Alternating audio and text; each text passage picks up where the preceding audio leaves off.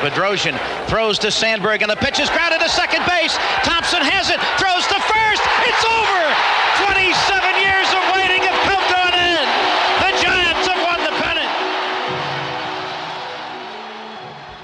All right, we're back with the Thompson and Clark podcast. Myself, Double G, with my buddy Brad. How is your December 7th sort of late enough in the year to where it feels like Christmas, but it's still a few weeks until Christmas? I know you have the two girls. I have the two boys and the three stepkids. Are you feeling like Christmas yet? Does it feel like, the season? It does in our house. I like to put up the outside Christmas lights, usually the weekend after Halloween. I don't turn them on because our homeowners association would not like that. But I put them up because we're on a walking path and we have a big open space next to us. So people walk by all day, all night, dogs, everything. So I kind of like to have the lights on the fence for everybody to see as they walk by. So that's kind of felt a little Christmassy around here for a while. The kids are 14 and 12 now, so it's like, we're doing what we can to keep their spirits up because they just went to, got kicked back to home distance learning for the rest of the school. Well, not the rest of the school year, but the rest of this semester until the winter break. Then they're going to go back apparently in January, but who knows? And we have been watching lots of Christmas specials, lots of Christmas movies. My wife and I, in the evenings, we like to throw on the Hallmark or the Lifetime movies, especially if it has the great Mario Lopez in it, because you can't go wrong with a Christmas movie with Mario Lopez in it, right? So we like to throw those on and just laugh and just crack up at the plot lines and the everything else. The wife has been quote unquote gone for a year and a half. You don't know what happened to her, but she's been gone, and he's trying to find a new wife, and it's good. So we've got a lot of Christmas spirit going on in this house and have since like the beginning of November. I kind of blasted past Thanksgiving. I was like, hey, come on, let's get out of this 2020. Let's get all the good stuff up. Elvis Christmas, let's do this. So yeah, it's been kind of crazy. And you got the little ones, man. So I've got the little ones, but the boys don't. Like, the boys were kind of trained very early on that, the whole Santa thing was maybe not on the up and up, but the girl, the youngest, she's still good. She's still rock solid. I can kind of like, a couple of times when they've acted up, I've called Santa on the phone and I'm like, guys, I'm about to push call. You guys, you bet. He's on, he's on my favorites list on my phone. Now, have you guys ever done the Elf on the Shelf? So my kids were too old by the time that came out, and then with these guys, they're I don't think they're the whole thing with because their parents, my wife, they were split up like. Very early right. In Ada's life, who's the youngest. And so it's kind of like hard to do that whole thing back and forth. But my niece and my nephew are like, they're in 100% on this Elf on the Shelf thing. I'm just like, of all the things to be able to believe in, this is the silliest one, but I guess it works. Like, I hear all kinds of stories from people with young kids who they use this thing to get these kids to act straight, man. Yeah. And, my sister was so into that with her boys, and now they're, 20 something, and the older or the youngest one is 18, 19. But we never did it. And I mean, call me lazy, but I'm like you. We're always busy. Mm-hmm. There's always something going. I didn't have time to do another weird thing like that. I was like, the kids had actually asked about it. They came back from the cousin's house. They said, hey, Trevor and Tyler have Elf on the Shelf. When does ours show up? And I said, oh, we made the call and we found out we're not getting an elf.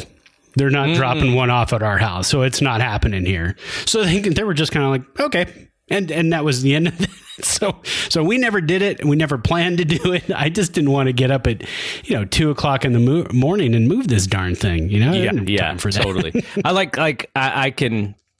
I can say that if it was a thing when my boys were young, I would have been all over it, because that's kind of my thing. Is just like even today, my boys are 21 and 19, and when I write on their Christmas presents who it's from, I still put like SC, and they just so they'll laugh, awesome. they'll crack up.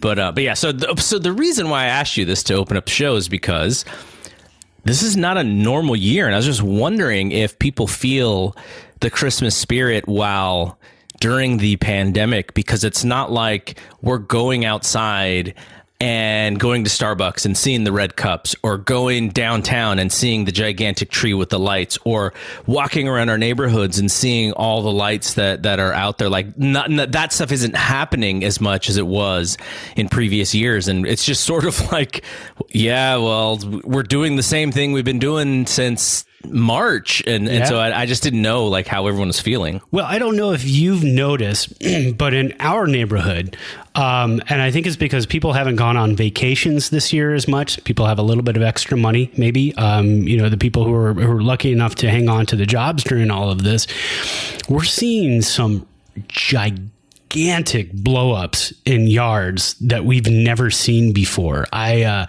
went by this one house on our way out of the neighborhood, and they had a snowman, a Frosty the Snowman blow up that was as tall as their single-story house. And I was like, my God, that thing's huge. And I'd never seen it before in that person's yard. And then about a week later, I drove by their house again. They had a Santa Claus that was a good 5 or 6 feet taller than that, wow. Frosty. And so I'm seeing a lot more of those gigantic, like $120, $130 blow-ups in people's yards, a lot more lights. So, and I've also noticed them a lot earlier too, this year, at least in this neighborhood, in Reno in general. I think people just said, you know what, screw it. We're putting this stuff out the beginning of November, finest, do whatever you got to do, but we're getting some spirit going. So it's been kind of nice to be walking around the hood in the evening and seeing that stuff. Mm-hmm, mm-hmm. All right. So we'll save the part about the quick thoughts about what we're drinking in a second, but I wanted to hit this interview that Farhan Zaidi did with Tim Kawakami. It was last week. I think it's literally the day after our podcast came out. And that's always the timing, though, isn't it? We finish a podcast and then this great stuff comes out and we're like, now we gotta wait a week. I know. We gotta wait a week, and I'm like, okay, this is what we're gonna talk about on the next show, and you're like, we just did it. Yeah. 7 days from now. So we're super intrigued because the last show we talked about the arbitration eligible folks, as well as the tendering and non-tendering, who was going to get tendered a contract, who was going to get re-signed right away. And so this podcast comes out, and Kawakami is sort of asking him all the questions that we were wondering about. And I guess there's a couple of points that I was super intrigued in, and I wanted to get your thoughts. Kawakami brought up the idea of there being a market inefficiency that the Giants could possibly exploit. And that inefficiency is the fact that a lot of teams are not going to spend money this year. And so if the Giants have money to spend and they are actually buyers rather than, sellers, or rather than just staying pat, they could be attractive to some possible players. And I, the way that Kawakami said it, I was like, you know what, that makes a lot of sense. But does that mean that the Giants are going to sign big time players, or does that mean, and what I'm assuming it means is in the Farhan sense, there's going to be players that the Giants will be competitive on, but they may be able to go a little bit higher, extra dollar here and there, to get guys, sort of fringe guys, Zaidi guys, like we talked about with Vossler, who maybe they would have come up short on in previous years.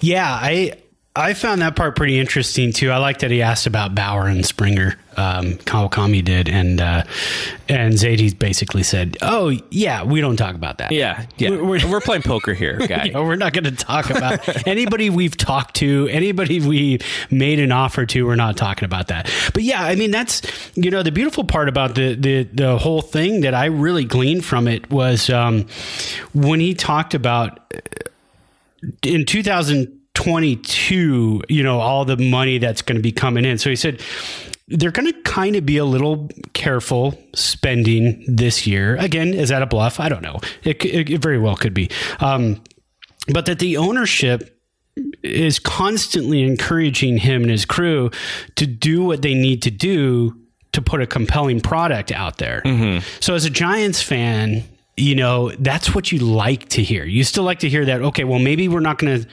go out and get crazy this year. Now, maybe it's not the Bauer. Maybe it's not the Springer year. There's going to be more free agents as time comes up. I mean, think about it. A shot in the dark, but for Fernando Tatis, because he started on the roster at the beginning of the year in 2019, he's a free agent in 4 years. That's kind of exciting, right? Yeah. I mean, it's a little exciting, but to think that, the Giants still will be spending money and still going out there and making a push for those free agents, that's so fun to hear as a Giants fan, because you saw the step we took this past year, and then let's say we get 162 games in next year. And then you start to build that roster a little bit with some, not necessarily some veterans, but some mid-range guys, some guys in their 27, 28, 29 year seasons to add with the aging veterans that we have, plus all the youngsters that we have coming up. The future is definitely bright. And to see that they're not really going to hold back this year and say, hey, you know what, we're still building.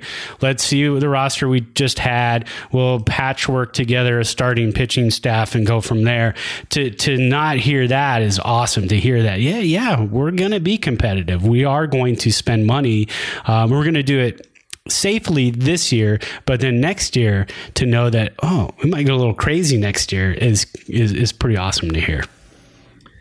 So the other thing that I thought was super interesting is this idea that because of the way the park played last year, that at least as far as Zaidi is hearing, free agents are no longer, free agent hitters, I should say, are no longer as scared of AT&T, Pac Bell, and now Oracle Park as they once were. And so the Giants might be in play with some hitters that previously would have been scared off because of the way the park played when it was a lot larger, and B, I guess the way that they situated some of the netting really cut down some of the wind that was knocking balls down. I don't know the exact science behind it, but I was reading about that last year. Just the cutting down of the wind, knocking balls down. And so it sounds like, I mean, we've heard Giancarlo Stanton, Bryce Harper, we're going to use you guys to raise our price, but we really do not want to hit there. And now maybe they will get guys. But on the flip side is I wonder what pitchers may now be scared to come over. Yeah, that's a good point, because it always has been a pitcher's ballpark. It's still going to play like a pitcher's ballpark, because you got to remember, too, we started the season in July. Yeah. I mean, July, it's warmer. You don't have as much wind as you do in late March, April, May. That's when it's really, really a pitcher's ballpark. And then you switch it over to late September, early October, and it becomes a pitcher's ballpark again. It's not necessarily a hitter's ballpark during the summer, but it does play a little bit smaller. But yeah, that outfield scrim, they did ask, Tim did ask Zaidi about that during the interview. And he said, are you going to leave the outfield scrim? Meaning the archways in right field, usually where you can get the walk-up crowd. It's free. They walk up, they can watch the game through the archways, and see a little bit of the action. Then after about a half inning or so, they kind of get ushered out and a new group comes in. Mm-hmm. But they did close those off for obvious reasons. They wanted to keep people away from the ballpark and say, look, we're not this is not open to the public in 2020. This is a COVID situation. We don't want people gathering. We don't want people watching. So that's why they put that scrim up. Well, the science behind it, from my understanding, is that the wind would come in there off of McCovey Cove, swirl in, and help push the ball back into the yard. Mm-hmm. Not necessarily when the ball was so far up in the air, but when it would start to come off the bat, that little jet stream coming in there would help push the ball back just a touch, just enough. And then by the time it got up in the air, that wind up there would then knock it down even more. Well, without that pushing in from the bottom, that's allowing the ball to fly further, which we saw this year. So, I mean, did that make it a hitter's ballpark? Maybe there'd have to be a lot of tests done and everything else. I don't think they're going to. I don't think we'll ever know if that's exactly what made it a hitter's ballpark, or the ball has changed again. I mean, that's kind of been the conspiracy theory, right? For a couple of years, the ball has changed. A lot of pitchers say this is not the same type of baseball I threw 3 years ago. Right. This ball is different. The seams are lower. It's got more bounce to it. So again, is that, kind of ramping up a little bit as the years go on. But again, to be able to finally get some big hitters, for the Giants to be able to, entice some of the bigger hitters to come into the yard, that would be really cool. But yeah, how does that play with the pitch? Do you want to get Bauer? He probably says, well, yeah, but the ball jumped out of there last year. I don't know if I want that, but it's still, they need to fix it like every half inning, like when the Giants are hitting. Like the Metrodome, right? In the 80s, the Metrodome. And they actually did talk to a guy who said, I think we talked about this on one of our podcasts. They talked to an older gentleman who used to work there who said, oh yeah, I used to turn on the fans when the opposing team was hitting, and it would push it from center field. All the air would get pushed towards home plate, and then I'd turn them off when we were hitting. I mean, and then of course the Twins organization said, nah, that didn't really happen. But I don't know. All right, so moving on. I do want to know what you're drinking quickly. We opened up a little long with the Christmas stuff, but I do want to know what you're drinking. Yeah, well, and to go with the Christmas theme, I am a hophead when it comes to beers. I am pretty much married to Sierra Nevada Brewing Company. They have been, so to speak, in my blood since I started discovering what good beer was.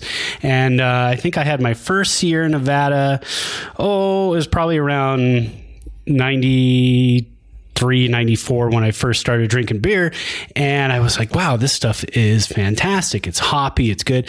So I've got this year's version of the Sierra Nevada Celebration Fresh Hop IPA. It's a staple in my refrigerator every Christmas season.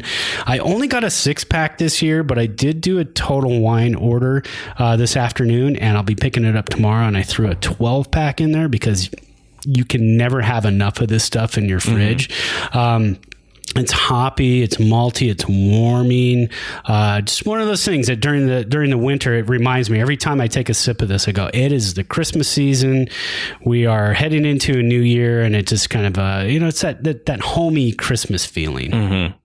All right. So for me, I'm going to save the thing that I did buy specifically for this show until next week. And the reason why I'm not drinking it right now is because when the 49ers play, I have a little bit of a routine. And the 49ers are going to play about probably 15 minutes after we're done recording this. And what I do is, my wife is also a really big fan of Sierra Nevada. And so she gets a Sierra Nevada. And then what I do is, because I'm not a beer drinker, instead I mentioned this before, where the Jameson brand has these whiskeys that are that are sort of taste like beer essentially, and the one that I have before the games is styled after an IPA. And so what I do is I get big ice cube. I pour the couple shots of the whiskey, and then I just fill the rest of it with sparkling water. And so about tastes as close to a beer as you will possibly get when you're drinking a spirit. And so I'm doing it to kind of match with her. She's drinking beer. I'm drinking something that looks like beer in the cup and it sort of tastes like beer. And so that's our routine for 49er game. So I'm drinking that now because that's what I'm going to drink watching the game. But now this is my routine. You mentioned Total Wine. When she goes, when she's down to a bottle, we do a Total Wine run. And so Total Wine will do a delivery. If you need to, if you want to order, they'll deliver, but you have to reach $100. If you reach $100, they'll deliver, and then I think they charge like $10 for delivery. That's $100 on wine, though, right? No, on anything. Oh, it can be anything. See, ours here is wine. You can't do wine and beer. Oh, wow! For over $100 and get free delivery. So that's why I do the stall pickup. You just pull into a stall. Right? No, they bring it out to you. Yeah. So anyways, every time we get pretty close down, then I'll get her, 6 or 7 bottles of wine that'll last her for a little while. And then I'll pick up something that I've never had before, generally. So we got to last weekend and I was like, oh, how close are you to needing more wine? And she's like, we could probably make a Total Wine run. And I was like, great, because I need something different to drink when I'm talking to Brad. And so I got this different style of bourbon that I'll make sure to drink next week, and then I can talk about it. But that's kind of my thing, is like every time I'm like, are you close yet? Are you close yet? Because I want to get something new so that I can mention it on this podcast. Well, the order I put in today, I've got all kinds of cool, fantastic stouts that I picked up. Some of them I can't have, though, because they're like 22 ounce or 750 milliliter bottles.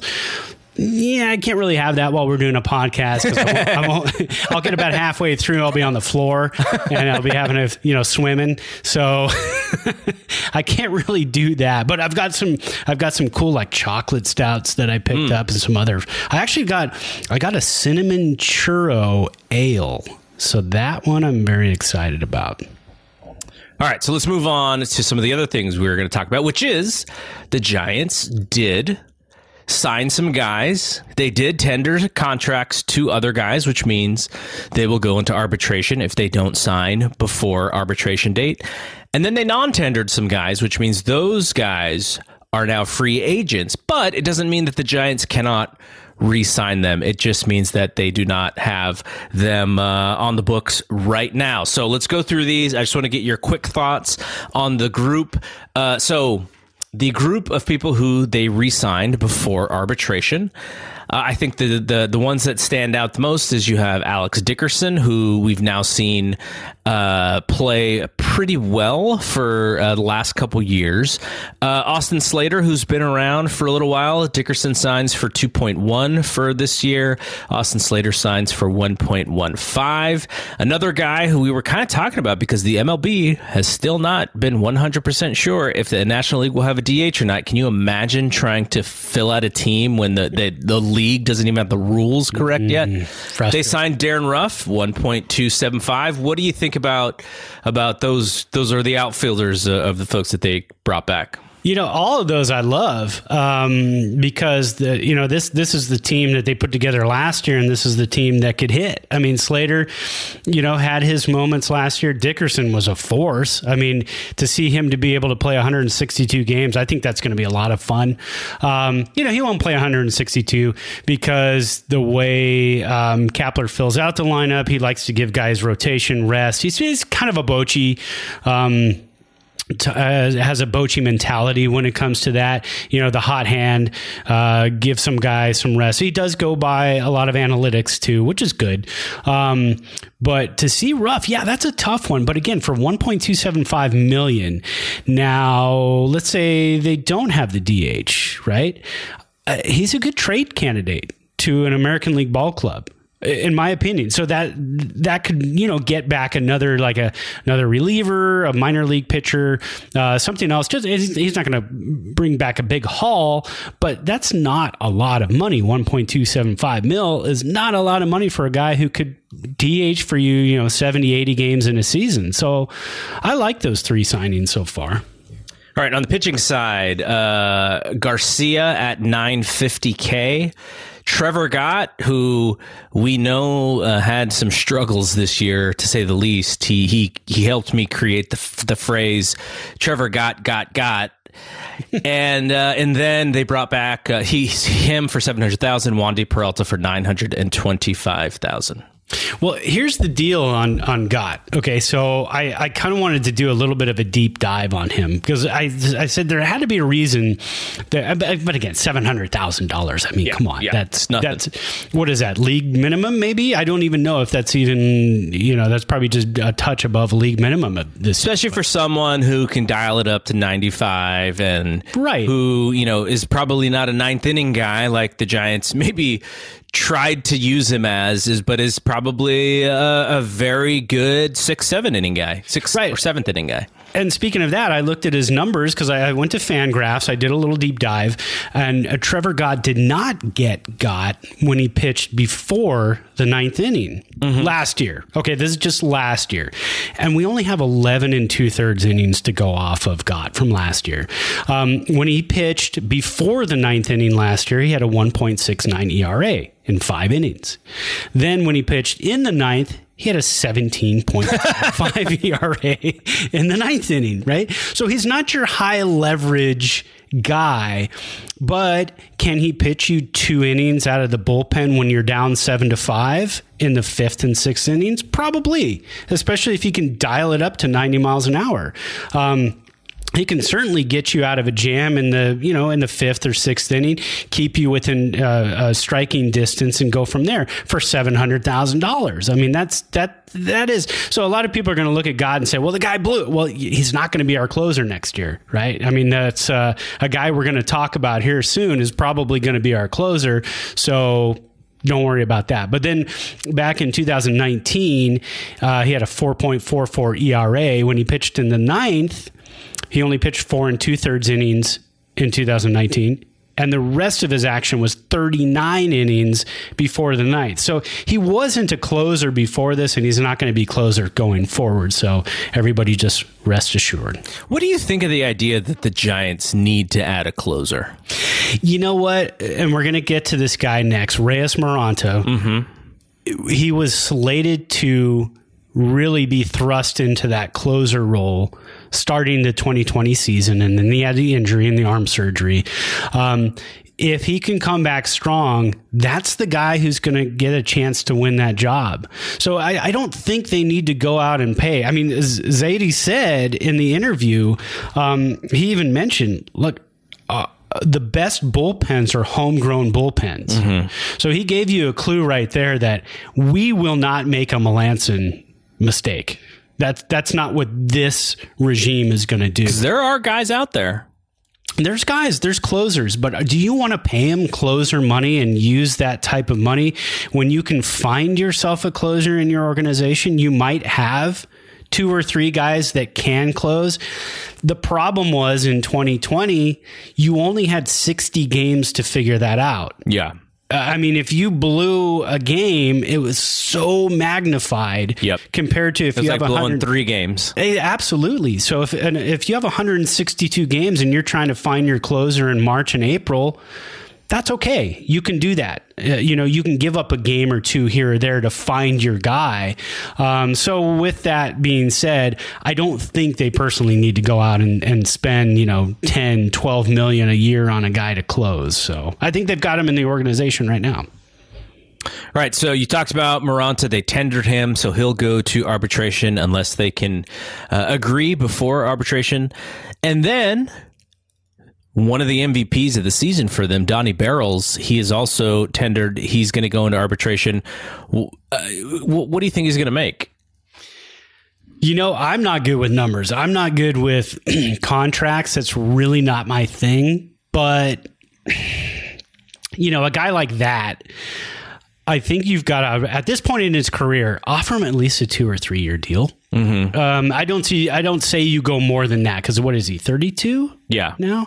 So you go to like a 2 year, maybe a 3 year deal, lock him up. He's the heart and soul of the team. He's one of the best slap hitters I've seen the Giants have in years.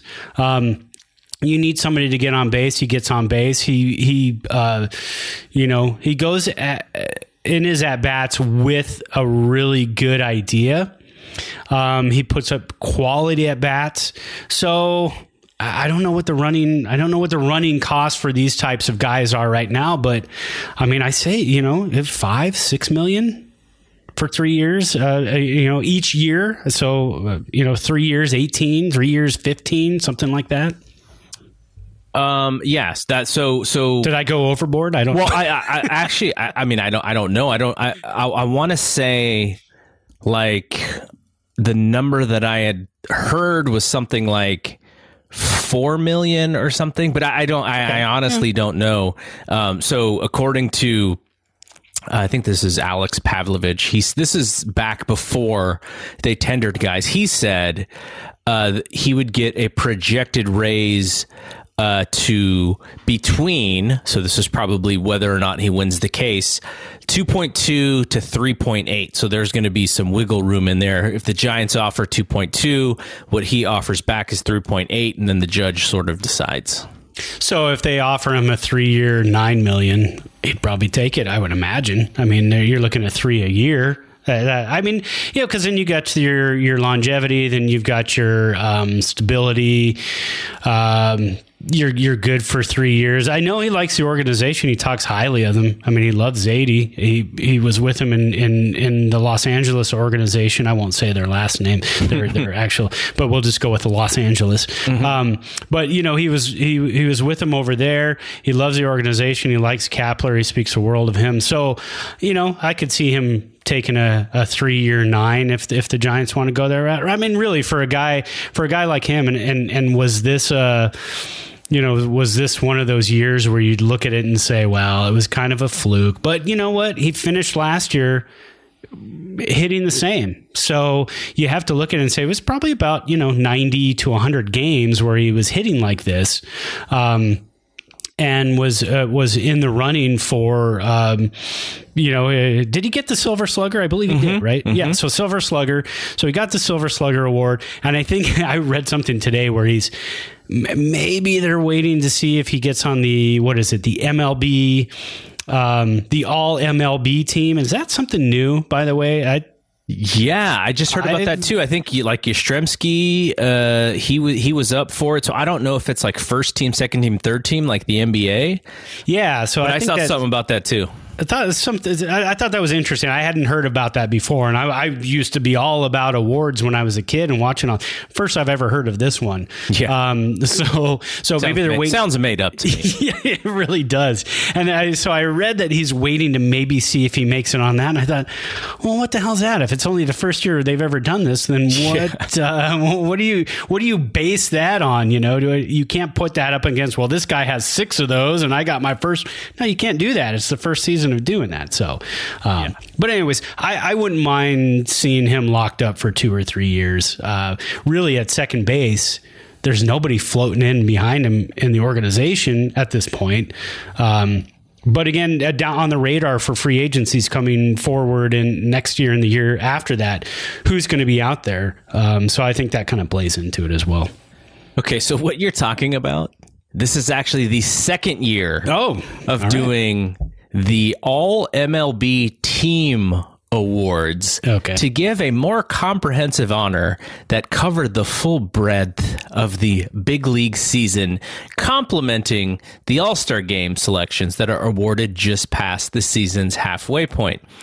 So basically, it looks like it's a fan vote of some sort. So selection process started on October 29th, it looks like, and it went through November 13th. 50% of the vote coming from fans, 50% of the vote coming from a panel of experts.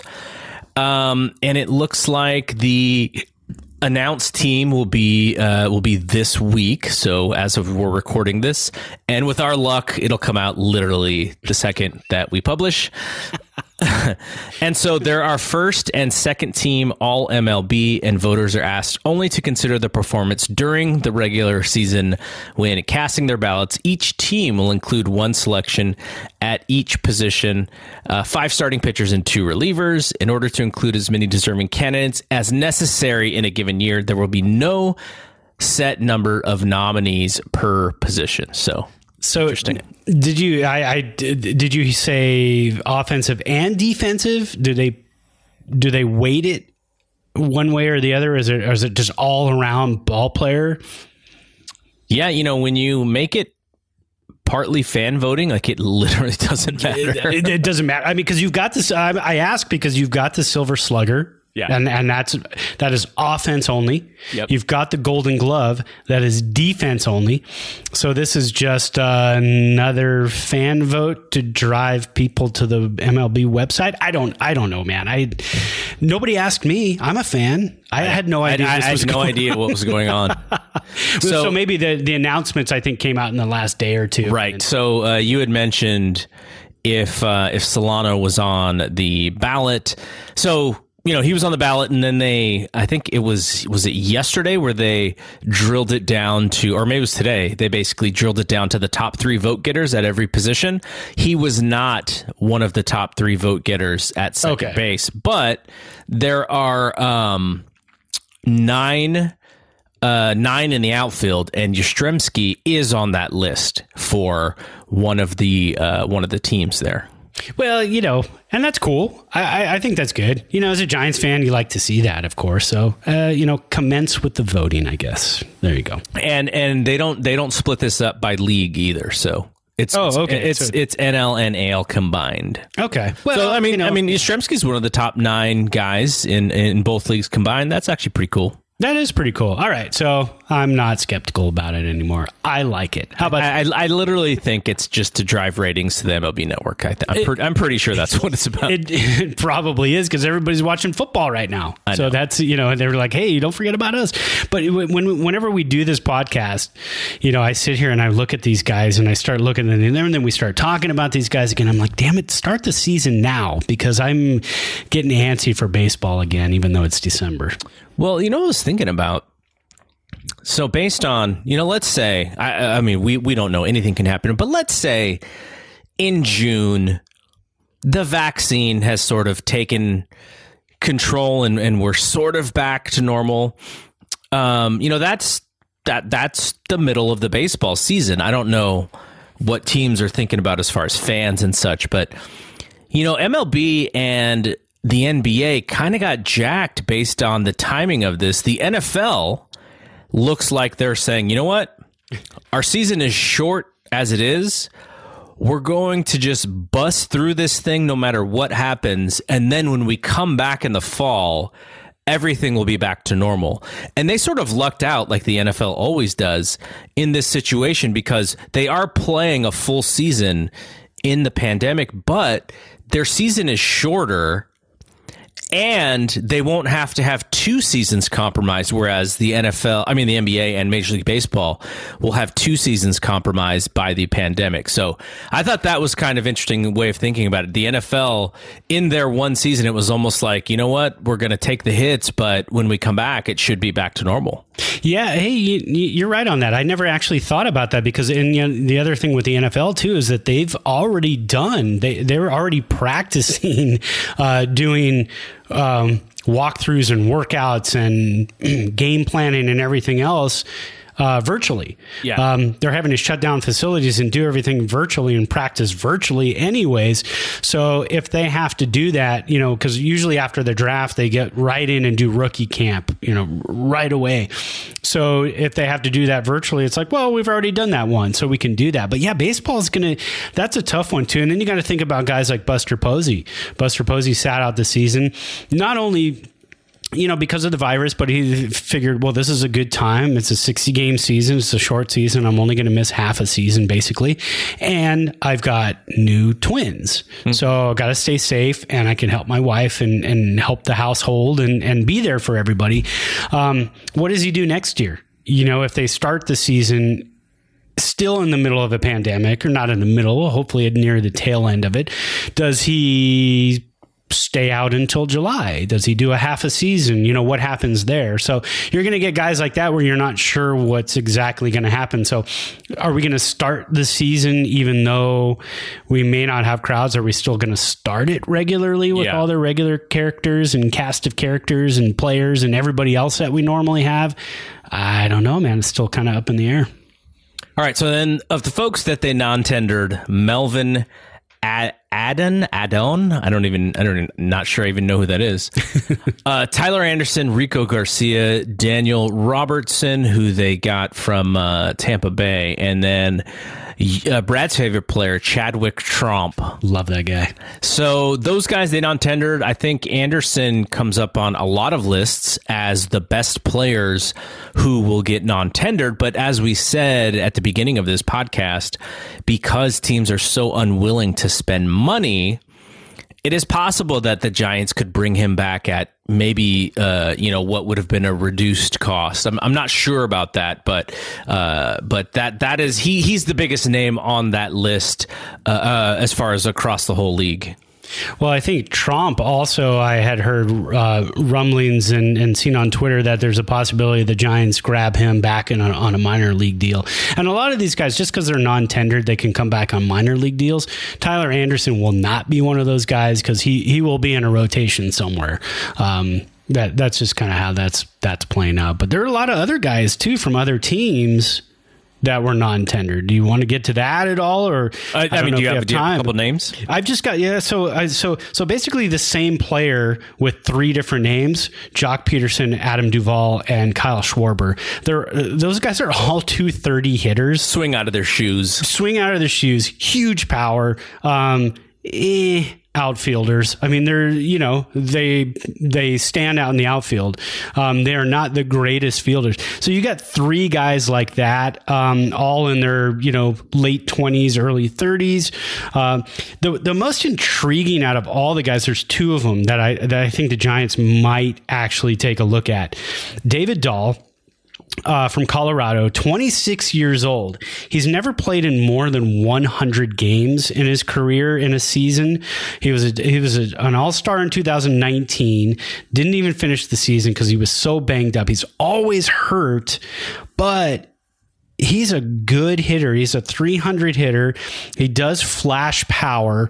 It was in Coors, but I think that's maybe somebody the Giants late in free agency might take a look at if he's still hanging around. And Eddie Rosario, 29 years old. He's had MVP votes in the last two seasons, 277, almost 280 hitter, OPS plus career 109, but his on-base percentage is 310. So do the Giants look at a guy like that to maybe take over at shortstop when Crawford's gone? Because again, Rosario's only 29. So anyway, some names just kind of take a peek at as we go forward. The person who I thought you were going to say was Archie Bradley. He's one that is intriguing. Being a Reno guy here, I got to see him pitch quite a bit for the Aces, which is the Diamondbacks AAA club. He's another guy, but again, with Zadie saying the best bullpens are homegrown bullpens, I really don't know if they're going to go that route. Because I think he's gonna be a big money guy, because he has that closer experience. So I think he might be a little bit out of the Giants' price range. I'd love to have him. I mean, that beard, right? Getting that beard on our team and pitching at AT&T with that beard at Oracle, that would be awesome, man. I'd be like full on, because as a fantasy baseball guy, I grabbed him a few years in a row because the guy is lights out when it comes to strikeouts too. So, but I just think he might be a little bit out of the range, but I'd love to have him. What position did you say Rosario played? I thought he played shortstop. I think he's an outfielder, actually. Oh, okay. Yeah. All right. He's part of the Bomba squad in Minnesota. I thought he played a little bit of shortstop, but maybe he didn't. He might have played some shortstop, but it would be kind of a, that would be a long shot to play shortstop, especially with Ramos coming up for the Giants, who is probably going to be one of our infielders of the future. So who knows? So the last thing we wanted to talk about is going to be Barry Bonds, and you would think, wow, how are you guys going to shoehorn Barry Bonds into a 2020 Giants podcast? Well, the reason we do is because we like to talk about the past as well. Thompson to Clark as an ode to that when we were watching the Giants when we were younger, that team. We talk about the current team. We're going to talk about a lot of the oldies stuff if you are just listening to us. So Barry Bonds, I think is it this date, 1992, when he signs with the Giants? It was yesterday. December 6th is when it was announced. But I believe you had told me, too, that the 9th is when it officially happened. Yeah, because there was some stuff that they had to do. And so the reason, part of the reason why this is super memorable, I mean, obviously, when you get the best player in baseball on your team, it's super memorable. But you had even mentioned that, we were thinking that the Giants were gone. Tampa Bay was going to get this team supposedly before Peter McGowan and company came in to buy the team to keep it in San Francisco. So you go from sort of the lows of thinking that our team is not going to be around to the highs of like, not only are they going to be around, but we're also going to sign the best player in baseball. Yeah, and so going back a little bit, when the Giants played their final game in 1992, I went, the game was over. I went out to the garage. I was 19 years old, living at home. And I thought, well, I'll just go out to the garage and work on some stuff and maybe grab my glove and throw the ball against the house and do what I normally do. I walked out into the garage and I cried. And I remember it vividly because I didn't cry a whole lot as a teenager, but that hit me, the realization that my team was leaving San Francisco. I wouldn't be able to drive up 101 again to go see another Giants game. So when the news came out that McGowan saved the club and everybody else in McGowan's group saved the club from moving and staying there, then the next gigantic thing that happened was on December 6th, I'm in my kitchen. I think my parents were gone, out of town. I had a couple of buddies over, 3 or 4 of them. We're getting ready to go out. It was like a Saturday night or something. I think you're exactly right that it was Saturday night. Yeah, it was a Saturday night. All of a sudden, my buddy picks up the newspaper. I hadn't read it that morning. He picked up the newspaper. He goes, "Have you seen this?" And I go, because again, back then I didn't have cable. I didn't have ESPN. I didn't have any of that stuff. He goes, "You didn't know about this?" And remember, no cell phones. There were no iPhones. There was no internet. There was nothing that you could really find this information. And I was like, holy moly, I did not see that. And we started jumping up, and because he didn't see it either, my friend Roland, and so we're jumping up and down and screaming and yelling. And a couple of my other buddies who were football fans and had know nothing about baseball, I'm like, what the hell are you guys doing? We got the prized free agent in the market, in like the last 15, 20 years. We just got Barry Bonds. So we started singing, "We got Barry Bonds." And I remember that vividly. And then we went out and we had a great time. I don't remember what we did, but I just remember that jubilation feeling of my team was saved from going to god-awful Tampa Bay. I would have followed them in my heart. I would have been a Giants fan no matter where that organization moves. That would have been my team, right? But to have that happen and then have Barry Bonds come to our team was just insanity for all of us. We wanted the season to start that day. Just remember that extremely vividly, and it was so much fun. So here's the story. I'm using an old Mark Purdy, Mercury News guy, article that he had written on the 20th anniversary of this date. So September 27th, 1992, Giants team owner Bob Lurie agrees to sell the Giants to a Florida group that planned to relocate the franchise to the Tampa Bay area. They were presumed to be gone. Fast forward to November, Larry Baer and Peter McGowan were scouring to romance prospective investors. This is Purdy's writing. According to Larry Baer, we had to convince people that we would figure it all out. They would ask what we were going to do about the stadium, and we had no bloody idea how we were going to deal with it. So we just had to tell people, trust us. On November 10th, National League owners rejected the Tampa Bay offer to Lurie. On November 21st, sales terms from Lurie to the McGowan Group were finalized.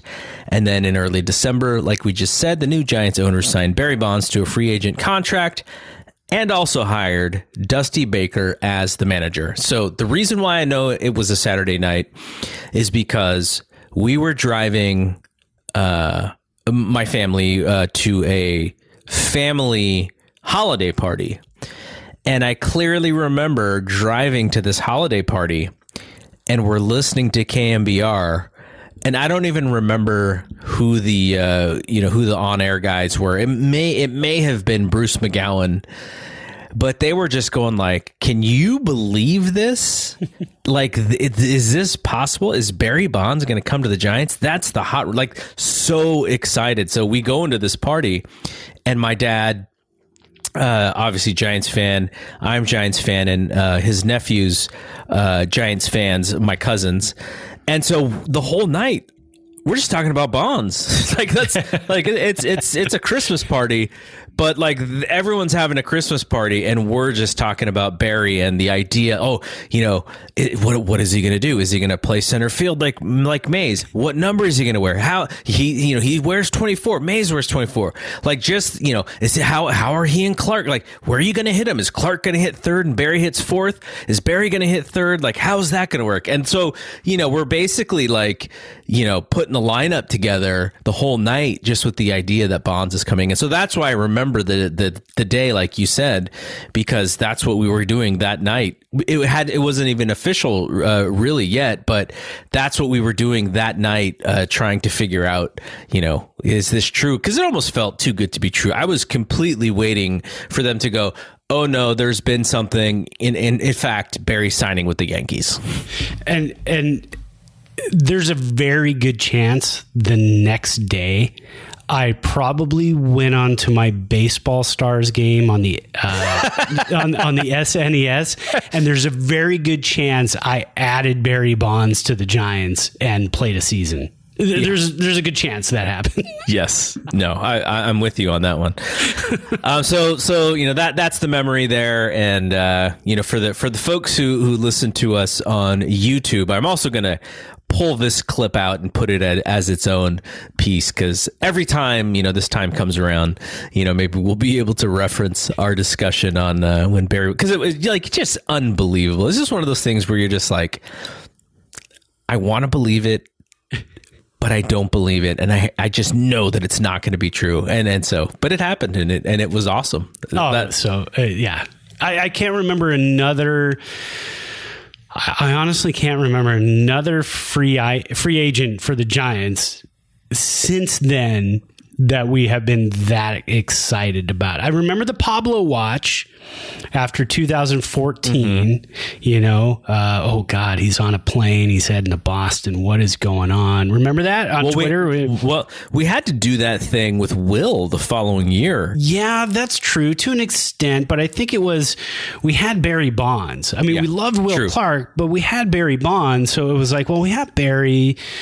and we still had Matt Williams at the time. Yeah. So it was like, okay, we're still okay. But yeah, I don't remember another. We tried to talk ourselves into Todd Benzinger being able to play first base. Yeah, exactly. Yeah, right.